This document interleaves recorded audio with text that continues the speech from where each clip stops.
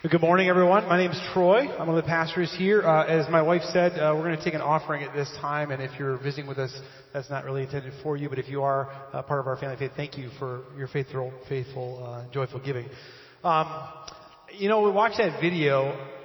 I think sometimes we wonder, why do I go to work every day? Why do I go through the daily grind? What difference am I going to be able to make? And it was as simple as someone looking, listening, and loving someone who they're working with.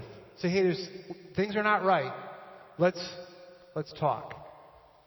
So I think through that we saw Joanna express that she was drawn to Jesus. And I think that many of us could probably tell some of that story in our own lives, right? So how many of you, in your mind, think through, were drawn in part to understanding who Jesus is by the compelling life of somebody else? I know that for me, it's part of my story. It's part of my wife's story. When we were at UW-Madison, we saw some upperclassmen whose lives were compelling, and we were asking questions as where did they get that peace from? What is that? And we want that relationship. Now, if this is part of your story, Sue, I've got a next slide here. I want to put this number. If part of your story is that you have seen someone else's life that's been compelling to you, I would encourage you to take out your phone now and just tune me out for a few minutes here and text just a snippet of that. Say, someone was compelling and helped draw me to Jesus Christ. You can text that to that number. The reason why we want you to do that is because we like to celebrate the things that we value. And we want to celebrate this when that happens in your life because we value Jesus changing our own lives and then doing it not just firsthand but secondhand and thirdhand as well. We are in a series called Compelling Christianity, and we are in this letter, Titus, where the Apostle Paul has this companion, this trusted companion. You want to guess what his name is? It's Titus. You guys are on it this morning. Good, yeah. So Titus, and Paul was giving Titus some instructions to these newly formed families of faith on the island of Crete because things had gone a little sideways. And so last week, Mike opened up the letter for us and looked at how critical leadership is, godly leadership is, not only to the church, but to the world at large. And this morning, as we're going to continue to dig in this letter, here's what we're going to see. As followers of Jesus, we are called away from living lives of corruption and towards living compelling lives. Okay? So we're called away from lives of corruption and towards lives that are compelling. That's what we're going to see.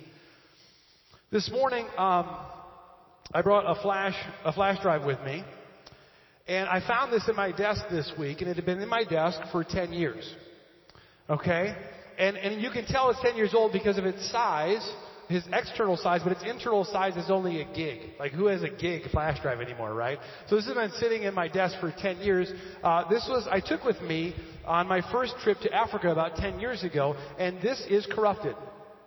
It's corrupted because when I was in Africa at some point, I put this into a PC to take some files there, and I know it's corrupted because when I brought it back home from Africa, I plugged it into my laptop and opened some files up, and the next thing you know, it's just done. My laptop was fried. It was done. It's corrupt. Now, do you want to know what files are on this flash drive? Do you want to know? So do I. I have no idea what files in this flash drive because I'm not putting this in a computer. You know what I mean? I'm like, I'm not. If I were to ask you, hey, you want to go put this in your laptop and draw the files up for me? You're like, what are you talking about? I'm not doing that. Why? Well, because it's corrupted. And this tiny thing has the capacity to corrupt any environment that it's plugged into. I think if we're really honest, the same is true for you and me. This is us. The same is true for you and me. We are corrupted in a variety of different ways.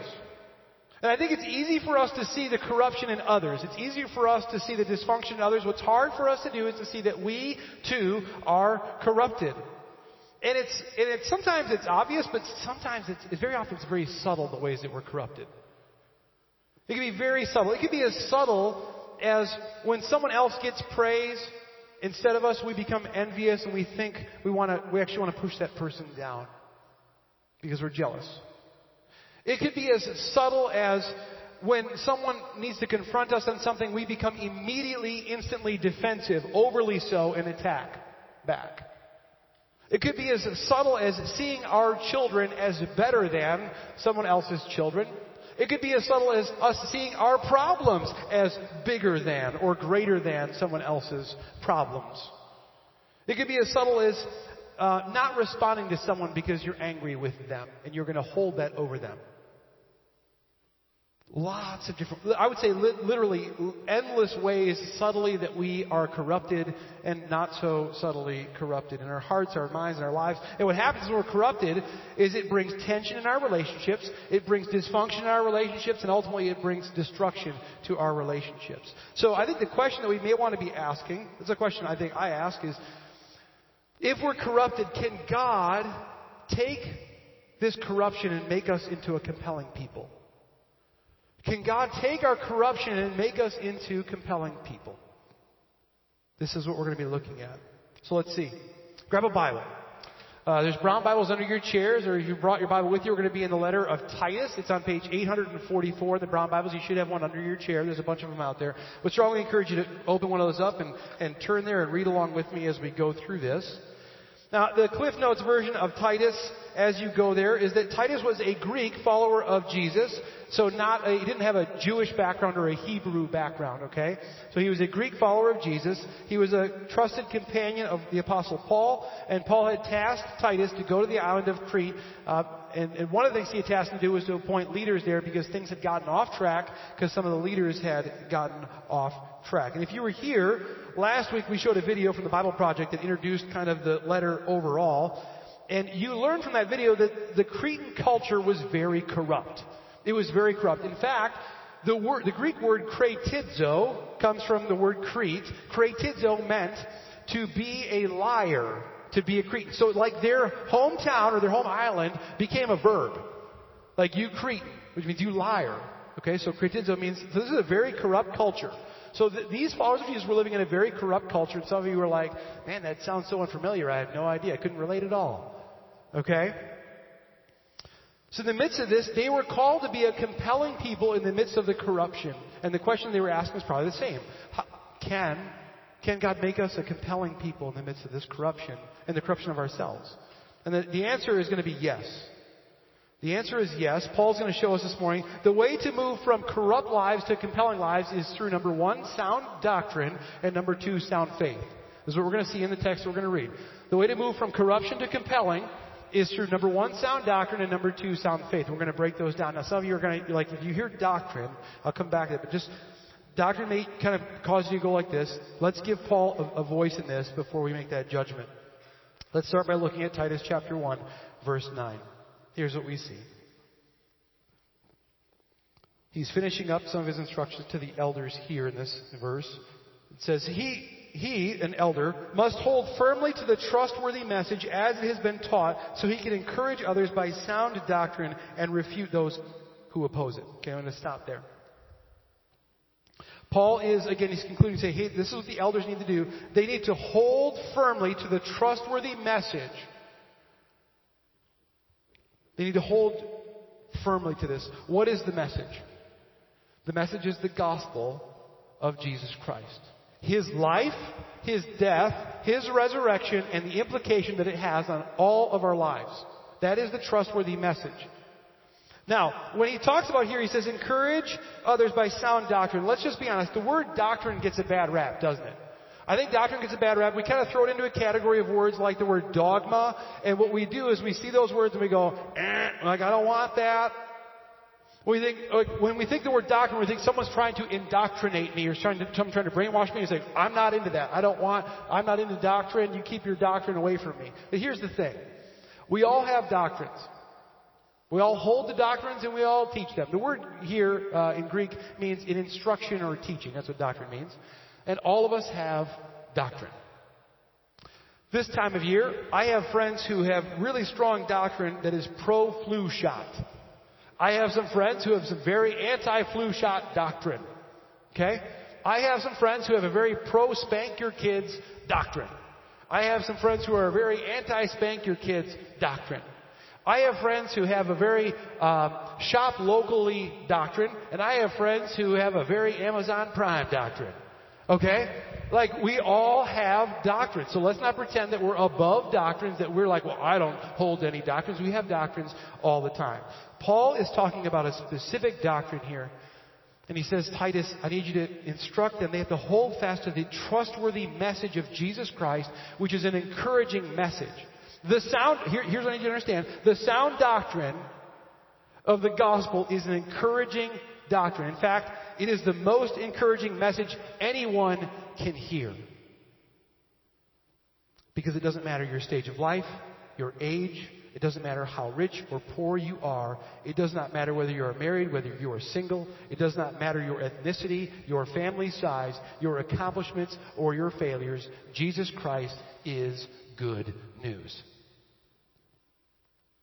Some of you might be there thinking, wait a minute, Troy, what about all that talk about sin and death and hell and God's wrath? That doesn't sound like good news. No, that is not good news.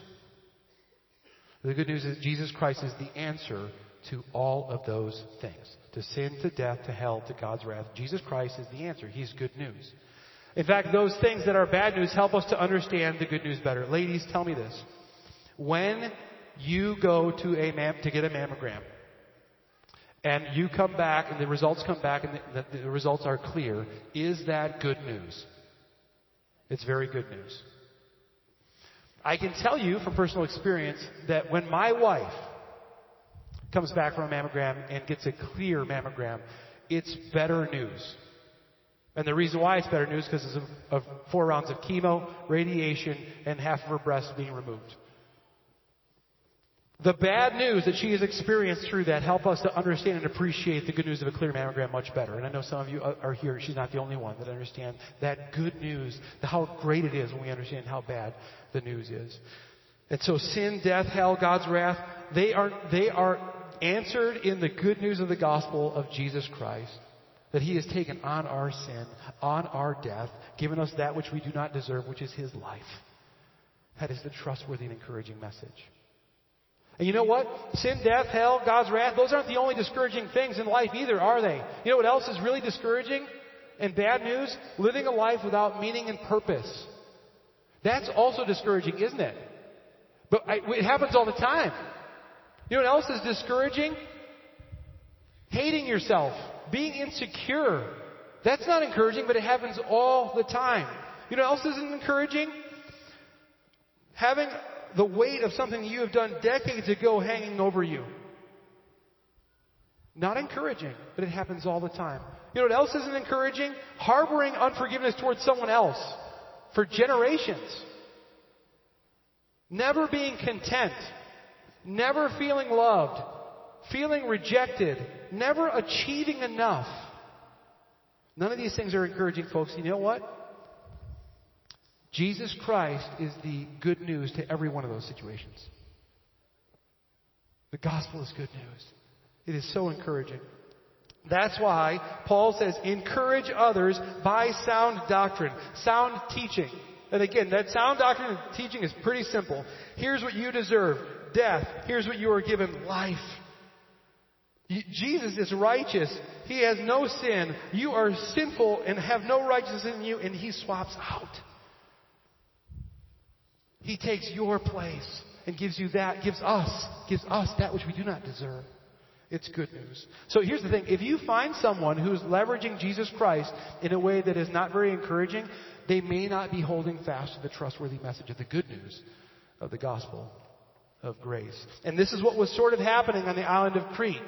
And Paul's fighting against this because what was happening is there were some Jewish background folks who started to follow Jesus, but they got swept back into religious rules and rituals that were not the good news. They were not. Paul's like, this is not the way to go from corrupt to compelling.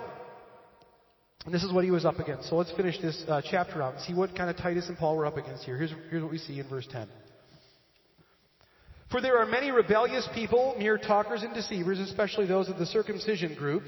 They must be silenced because they are ruining whole households by teaching things they ought not to teach, and that for the sake of dishonest gain.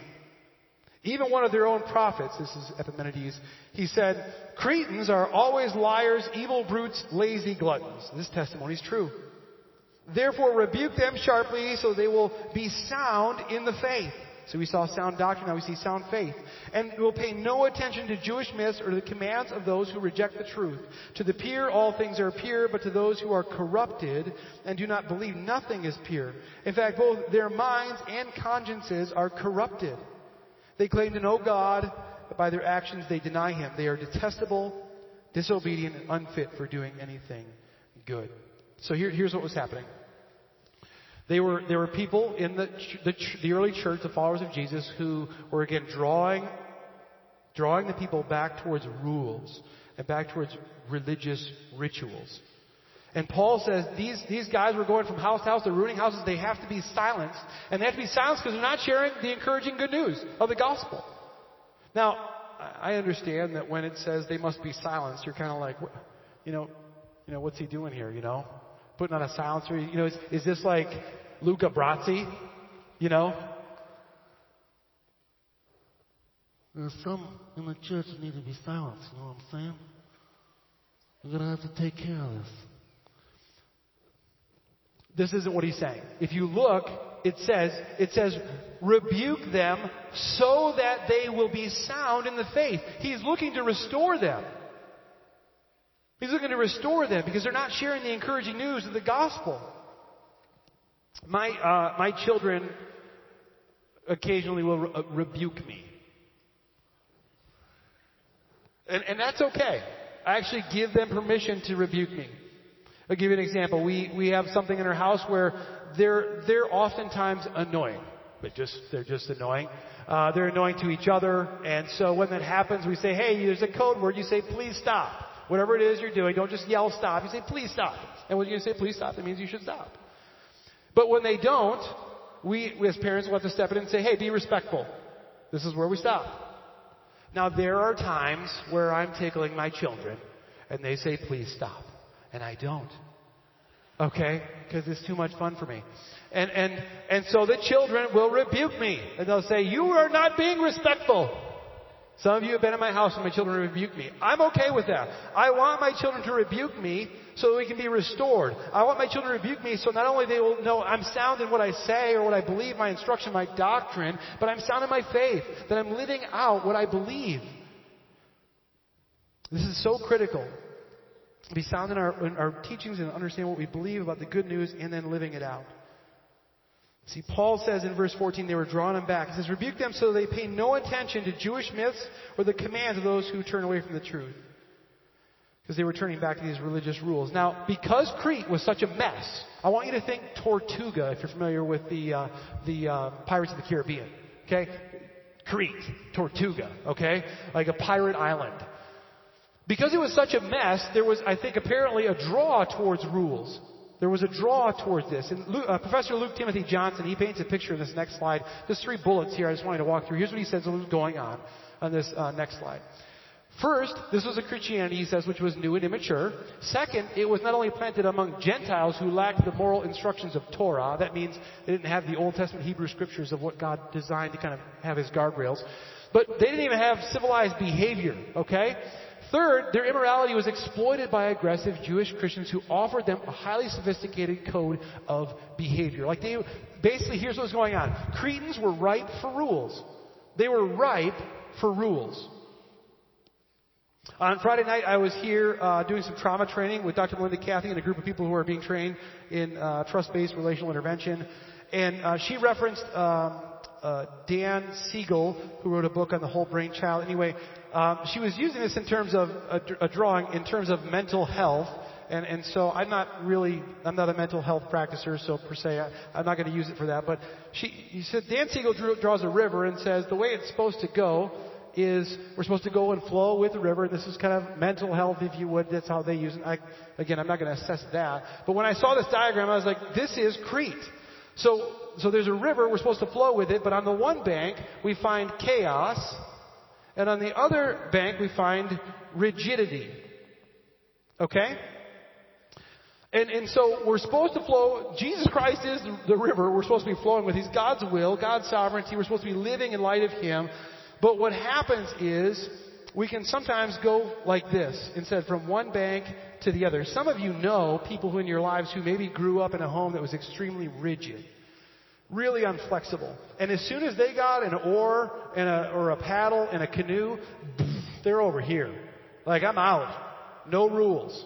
Some of you might know those who grew up in a home maybe or had a background where there was nothing. There was no structure. It was a free-for-all. And they were drawn to rigidity. And it's just boom, boom, boom. And so we see in Crete, I think this is what was happening. They were here and they're like, okay, it's easy for us to follow. There's some structure, some rules. Just last weekend, my mother-in-law and father-in-law graciously sponsored a trip for just 2 days or so for Stephanie and I to go see her sister in New York with them. And so we put on 24 miles of walking in like 2 days in New York. And one of the places that we walked was in lower Manhattan on the bike path. Now, I'm not sure if how many of you are familiar with what happened there. But like the next day, after we had flown out of there was a man who took a truck, rented a truck, and drove down that bike path right where we were and killed 8 people, drove over them. Now, there's more details to come out on all this. There's probably much more to be done and figure out what was going on. But what I understand is that guy wasn't radicalized overseas and then sent here. He was here and radicalized here. And there's a chance, I'm not saying this is what happened, but there's a chance that what happened was he was in New York and he was like, I'm in Crete. Like, this is chaos. And what I need is some structure in some way out of this. And so radical Islam was an answer for him, potentially. This is what we see. But this is not the gospel. The gospel is neither chaos nor rigidity. It's not liberalism nor legalism. It's flowing in and living out the good news of the encouraging, trustworthy message of Jesus Christ. Paul says it's not chaos or controlling, it's freedom. And so we have to have, number one, a sound doctrine. We have to have a sound faith and live that out. Again, Paul says, rebuke them so that they will be sound in the faith. Because these leaders were not walking the walk. In verse 16, he says, they claim to know God, but by their actions they deny Him. I think sometimes as followers of Jesus, we claim Jesus, but we live like we deny Him. And one simple way I think that we live like we deny Him is the discouragement that we live with and the way that we respond to things. I think oftentimes as Christians, what we do what everyone else does. We watch the news and we go, oh goodness, oh here we go, turn that off. Oh! This is what we do. We say, oh, they took prayer out of school, see? We got to get prayer back in school. Now, yes. Well, in God we trust, it says right on our dollar. Get that back. Keep that there. This is what we do. We start freaking out. We get just as discouraged as the rest of the world does. You know, oh, my children, you see these cell phones, these cellular phones? They got access to just about, I mean, literally, and I get it. Like, they can have porn on their phone in one click, right? Like, it's not good. I get it. So I'm tracking, but here's the thing. We have to remember the majesty and the power of Jesus Christ is greater. We have to be encouraged. Even as we look at this world, we have to be encouraged and we have to be encouragers. Say, we have the most encouraging, trustworthy message that is true. Now, I am not saying that the gospel is all butterflies and fluffy bunnies. I just need to make sure that you understand what I'm not saying. I'm not saying gospel's all okay? It's not all that. Paul elsewhere, he wrote this. He said, the gospel is the stench of death to those who are perishing. Okay, that does not sound super encouraging, does it? Hey, you guys want some stench of death? But you know what? Even that phrase is encouraging. Here's how this is encouraging. You ever smell nasty roadkill? Okay, like, you know what I'm talking about? You drive past it, the deer, they like have an orange dot on it, but they haven't picked it up yet. And a hot summer day, you drive past and you're like, wait, what was that? Oh my goodness, put the windows up. You know what I'm talking about? Even if you were in the vehicle and you can't see, like you're just, dang. That is some roadkill. The gospel is like smelling salt to us. It is meant to be like a smelling salt to wake us up, to help us realize that something is wrong. There is a stench of death, and it's not coming from the ditch. It's coming from here. It's coming from here. And instead of that stench of death, what we can have is the smell of life. The smell of life instead in Jesus Christ. Life now and forever. That is encouraging. Even the stench of death. And so Paul is urging these leaders that Titus would call them out because they're sharing a message. It's not the good news of the gospel. He says they're corrupted. They're corrupted. And I think what happens is when we look at these guys and read through this text, we're like, oh man, these guys were just wrong. This is corrupted. Look at these guys. And then we forget that that's us too. That's us. We are corrupted. It wasn't just the leaders in Crete. It's us. It's our sin that corrupts us. And like this flash drive, we can infect every environment we're plugged into. Now, if you're out there and you're my techie brothers and sisters, you're savvy in this, you might say, well, Troy, okay, this only goes so far. Because really, there's no harm in plugging this into a laptop. There's a way out of this. You right-click and you click Rebuild. You click Rebuild and you can reformat this thing. This needs to be rebuilt. And so do we. So do we. And this is the trustworthy message that Paul says we have to share. That not only have we been rebuilt in Christ, but we can help others to see that it's able for them to be rebuilt as well. And He continues to rebuild us and reformat us. And God does this in the shape and image of His Son. And we remember to do this. We're going to have sound doctrine and sound faith. What we believe and how we live that out. So, if you're here and you're going, okay, so what do I do and how do I apply this text? Here's one application. I got about 4 of them. First application is this. Do you know the trustworthy message of the gospel of the grace of Jesus Christ? Some of you might be here this morning, you don't know that message. You don't understand that Jesus has taken your place. That the good news is that your sin, that stench of death, can be replaced with His life. His true righteousness can be yours in spite of your sin. Some of you may be here and you've never done that. You've never said, God, can you please rebuild me? Only you can do it. And so the application is you look at this and say, if you're being led by the Spirit, to say, Spirit, show me. In the same way that I think Joanna was compelled by her friend and said, okay, I need to figure this out, and gave herself over and continues to do so to the Lord. Now, some of you have done that. You've trusted in Jesus Christ. Are you holding firmly to the trustworthy message of the good news? How about this? When you speak about your faith, does Jesus ever come up? Like when you talk about your faith, do you talk about this building? Do you talk about Kettlebrook? Are you talking about Jesus? When people come to you and ask you for wisdom or counsel, do you give them what the world would give them? Or do you give them Jesus? I'm not saying the world doesn't have truth to offer. I'm saying if we don't give people Jesus, we're ultimately not giving them what they need. Do we speak of Jesus and the trustworthy message about Him? Now, do you have to... sorry, I got another one here. Another third application is to ask somebody who knows you in your life this question. And it's in your bulletin under one of the discussion questions. Ask someone that knows you, do I lead a life that is compellingly pointing towards Jesus Christ? Do you have the courage to ask someone that?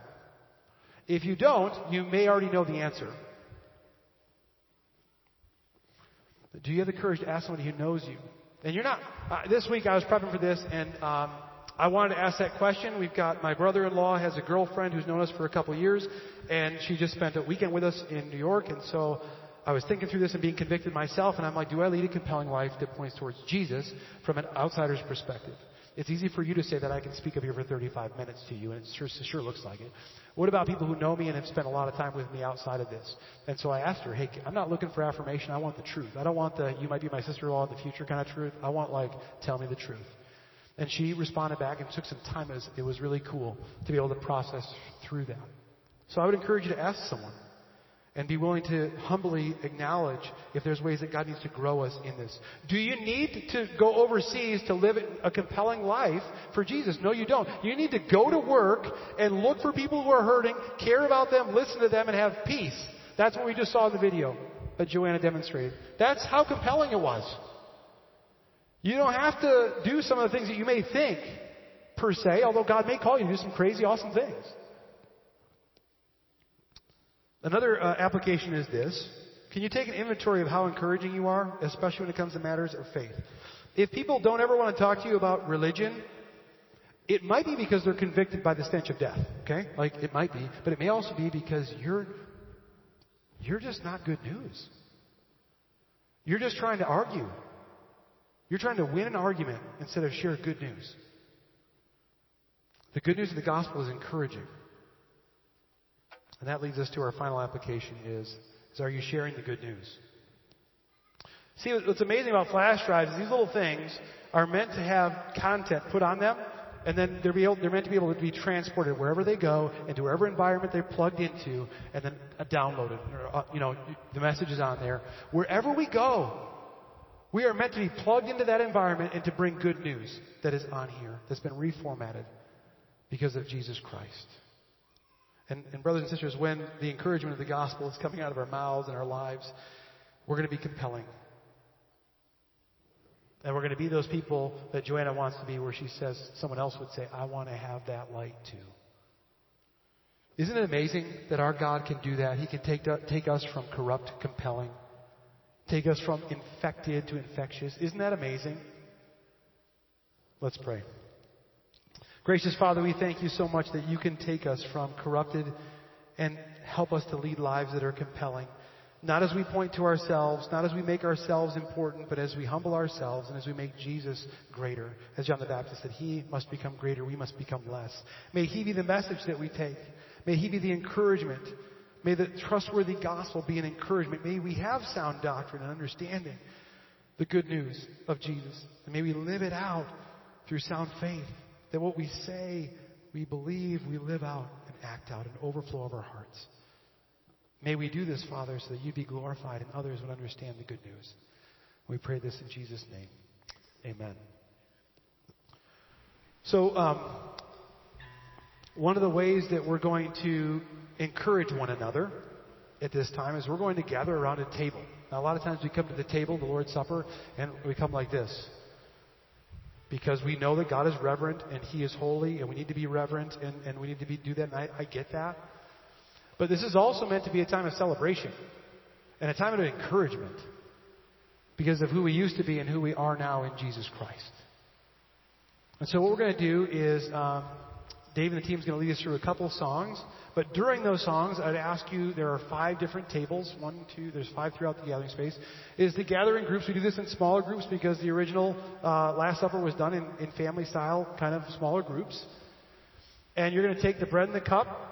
And if you get to the table, there's a sheet. If one of you is a small group leader or a leader, you feel comfortable grabbing that sheet, it just tells you what to say and lead through some scripture on there. And so a prayer. If you're here this morning and you follow Jesus, we don't care about your background. We just want to know, do you believe that Jesus Christ is the good news? If He is the good news, if He is encouragement, and He has saved you from your sins and death and hell and God's wrath and everything else in your life that He is saving you from, we invite you to partake in this with us. And so go up in groups when you're ready, and then sit back down as we encourage one another by being reminded of who Jesus is and what He has done. So let me pray again as we prepare our hearts for that.